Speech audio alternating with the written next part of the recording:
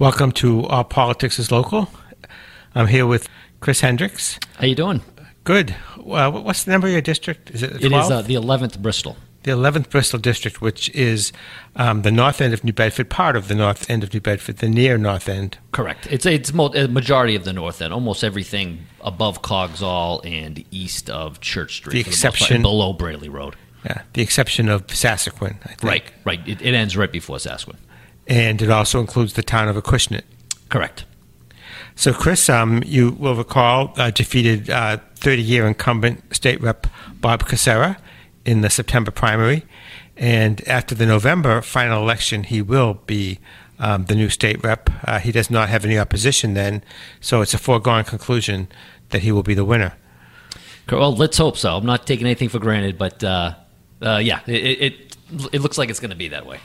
Someone told me that once you cast the first vote for yourself, then you're in. I can go home. Put the sign down and go home. But so it's obviously nice to not have an opponent. But the race was on September 4th, and so we put most of our energy into that, and so here we are. So, Chris, what's it been like since you've been elected? It was a huge upset. We haven't had an incumbent taken out in many years in the South Coast. What's it been like? It was a great turnout. We were very relieved, very happy on how things ended up. We weren't very surprised because, we worked our tail off. We worked. This campaign for us started in November of 17. So, we started hitting doors, I think, in March. So from March to September, we would just go in full throttle. So, in that regard, we weren't surprised, given the amount of work we put in. But it was certainly a relief, and kind of shocking to win. My first race ever. So it was pretty fun. You did work hard. I remember you saying to the Standard Times editorial board that you were starting on your second and third round of door knocking to some homes. Right. Yeah. No. And that's pretty much what we did all along. Nothing's more effective than knocking on someone's door and listening to them. So we tried to do that as much as we could and as much as I could, and it seemed to have done the trick.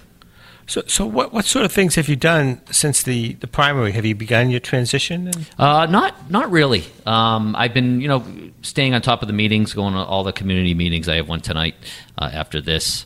So I'm trying to stay engaged, with the electorate, with the voters, and the citizens of the 11th Bristol. So for those of you who don't know, I practice law, so I'm kind of winding down my cases now, my caseload, and trying to take care of all my cases before January, which is when I would get sworn in. Chris does workers' compensation? Correct. I represent injured workers. For the Department of... Correct. Department of Industrial Accidents. Department of Industrial Accidents. There's 5 courts across the state. So we travel a lot, all the way up to Springfield some of the time. So it's a lot of traveling, but it's good work. And being a state rep in Massachusetts is a full-time job. It is. So you will be transitioning out of your attorney work. Correct. I'll stay affiliated with the firm in case I want to take a case here and there. But I always want to be able to jump into a courtroom. So I want to be able to have the resources in the event that I have to do that. So I will be affiliated with the firm, but I won't take cases only on a very very sporadically. The firm, what is it? A firm that contracts with the state? No, it's a private firm that represents injured workers. Okay, so at the Department of Industrial Accidents. Okay, and that's the court system that workers' comp falls under. Okay, so you don't technically work for the state? No. Okay. Yep, I work for the Massachusetts worker. Yeah, because when you say you work for the department, it sounds like a department. At the department. At the department. Yep. So have you begun to meet with some of the incumbent legislators? Yes. Yep. I've spoken to everyone from the delegation. I have a couple outstanding calls, a couple phone tag issues right now. But I've spoken to most of the state representatives, Tony Cabral, Chris Markey. I also have a kind of a House caucus luncheon tomorrow, I believe, or Wednesday in Boston with the House Speaker and House leadership. So that's interesting. I'm looking forward to that, kind of get a lay of the land of what to expect. And, obviously, being a practicing attorney, I don't really know what to expect as far as the day-to-day, what that's going to be like. But so hopefully I'll get an understanding of what that's going to be like before I start. Have you met with any of the state senators? No, not yet. Okay. You worked for a short time in Senator Montigny's office as an intern? Yes, I actually it was between my second and third year of law school, I got hired while he was on the Judiciary Committee. But since between my interview and me starting, he switched leadership positions, so it wasn't with the Judiciary, so it ended up being just a legislative type intern with his office, which was awesome. I got it was a great experience. It was only a couple months, but working every day in the State House was cool, and seeing how things get done, and what is needed to make change is pretty cool. I know one time I had to write a speech for him, which was pretty cool. So I had. What was that speech about? It was he was traveling, I believe, to Turkey, and it was regarding the at the time Turkey was going into talks for a new constitutional convention. Revamping their constitution. I don't think it turned out with Erdogan, and I think he kind of pretty much took control after that. But I don't think that those constitutional talks worked out pretty well. But in any event, it was regarding that subject matter, which was pretty interesting at the time. So have you made it known to anybody about what kind of committees, things like that you'd like to do? No, obviously being an attorney, I would like to be on the Judiciary Committee, but and there are a number of other committees that deal with addiction, the committee that deals with education. I'd like to have the opportunity to be on. I'm not sure what how my access will be to get on these committees. It might be out of my control, being my first term, but I'm excited to find out and see where I could do the most. Did the freshman legislators get any staff of their own? I believe they get one staff member. One full-time staff member. Do you have someone in mind for that? I don't. No, I was looking forward to talking about that with the speaker this week at the luncheon. Okay, I might want to know where to put in my application. Right? Yeah. You I'm never just know. Joking.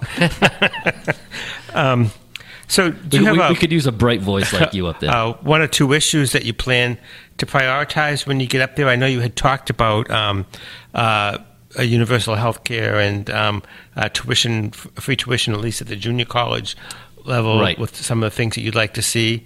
Do you have any priorities? Well, right now with the education debate, that's a pretty substantial priority. Considering the budgetary constraints that we're seeing with the municipalities and how they're not getting reimbursed properly. And so we're having, I think, a budget prioritization problem there.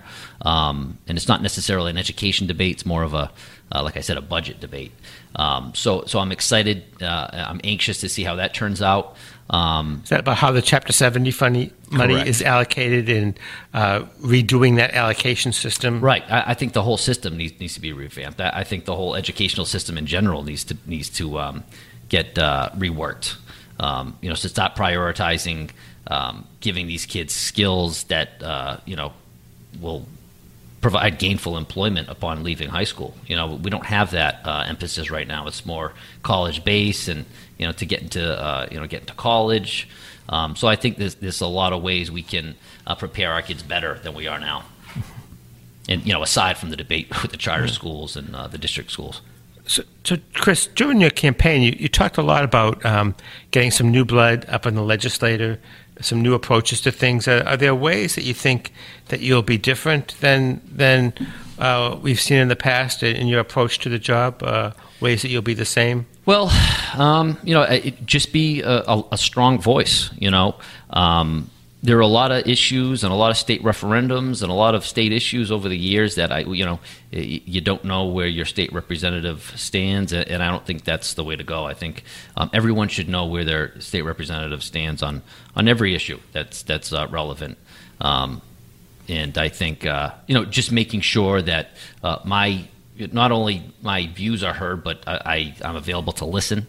I think being available to the citizens of the 11th Bristol is going to be a priority for me. Obviously I took issue with the way that's been handled now, and the accessibility of our current state representative. I plan on making that having a stronger presence in the district on a daily basis. Will you have office hours on a daily basis? Yeah, no, I haven't worked out all where and when and all that, but I certainly will be having office hours routinely. Mm-hmm. So there's a lot of talk about the way the Massachusetts legislature works and how the quote bosses control things, and that you have to go along to get along. House Speaker Bob DeLeo, I think, is the first speaker who hasn't been convicted of something involving his public office of the last 2 or 3 that have been there. Mm-hmm. Sometimes we hear about wheeling and dealing, and that has to be done to protect your district or to get things done. What's your approach going to be to dealing with the legislative powers that be? Yeah, so a lot of the recent stories about the prior speakers and what's been going on in the Senate has been troubling news over the last year or so. So obviously stepping into a new arena like this, you don't want to burn every bridge that's afforded to you, but at the same time you don't want to get walked on, and you want to be able to stick up for why you're doing this. I didn't go into politics because I wanted to take orders. I got into politics because I saw issues in society that needed solutions. So whatever I can do to get those solutions out, whether it be whether I have to be cooperative or not, I'm prepared to do. So I've never been one to drag my feet on things. So, I want to hit the ground running when I get up there, for sure. So I don't know, that might take some adjusting, but, I'm certainly going to, let it be known to leadership, especially considering how 2 members of House leadership were primaried. And, I think my opponent was one of 3 members to be incumbents to be ousted this past primary season. So, there's certainly a demand for change in that regard because of that. So, I just want to, do my best. I want to work hard, but I want to make it be known that, I got to the position that I am now with my career and all that because I'm a fighter, going into court and taking on insurance companies and fighting against the powers that be that have all the economic power in our society. So, whatever helps, whatever way I can continue that fight, I will at the State House. Another one of the state legislators who was ousted was State Representative Jeffrey Sanchez, one of the most powerful, arguably, the chairman of the House Ways and Means Committee after the Speaker. Right. There seems to be some appetite for new attitudes. Yeah, and it's funny because, you hear these stories about these incumbents losing, to a more progressive candidate or what have you, which seems to be kind of the norm with these situations like this. But, he was a pretty progressive guy, as far as I can tell, if not one of the most progressives in the House. So yeah, it was kind of a shocking election, for sure. Have you begun to get the constituent service calls yet? Yeah, no, I've been getting those for months, Okay. So, I've been giving my cell phone, handing that out for, since we started this thing. So, yeah. I'm always talking to voters. I'm always listening to, some things I feel like I'll be able to help them on, and some things, I feel like are for other elected officials. But so, I'm certainly, yes, I'm getting those calls already. What sort of constituent service calls, requests have you had so far? Well, right now I get a lot of calls, because throughout the campaign I talked about workers' comp and me doing Social Security disability law. So I get a lot of calls regarding that stuff, which I'm obviously happy to answer any questions on. If I can help them personally, then I will. So I get a lot of legal questions and stuff like that. So, issues that I'm happy to talk about and stuff that I'm interested in. So.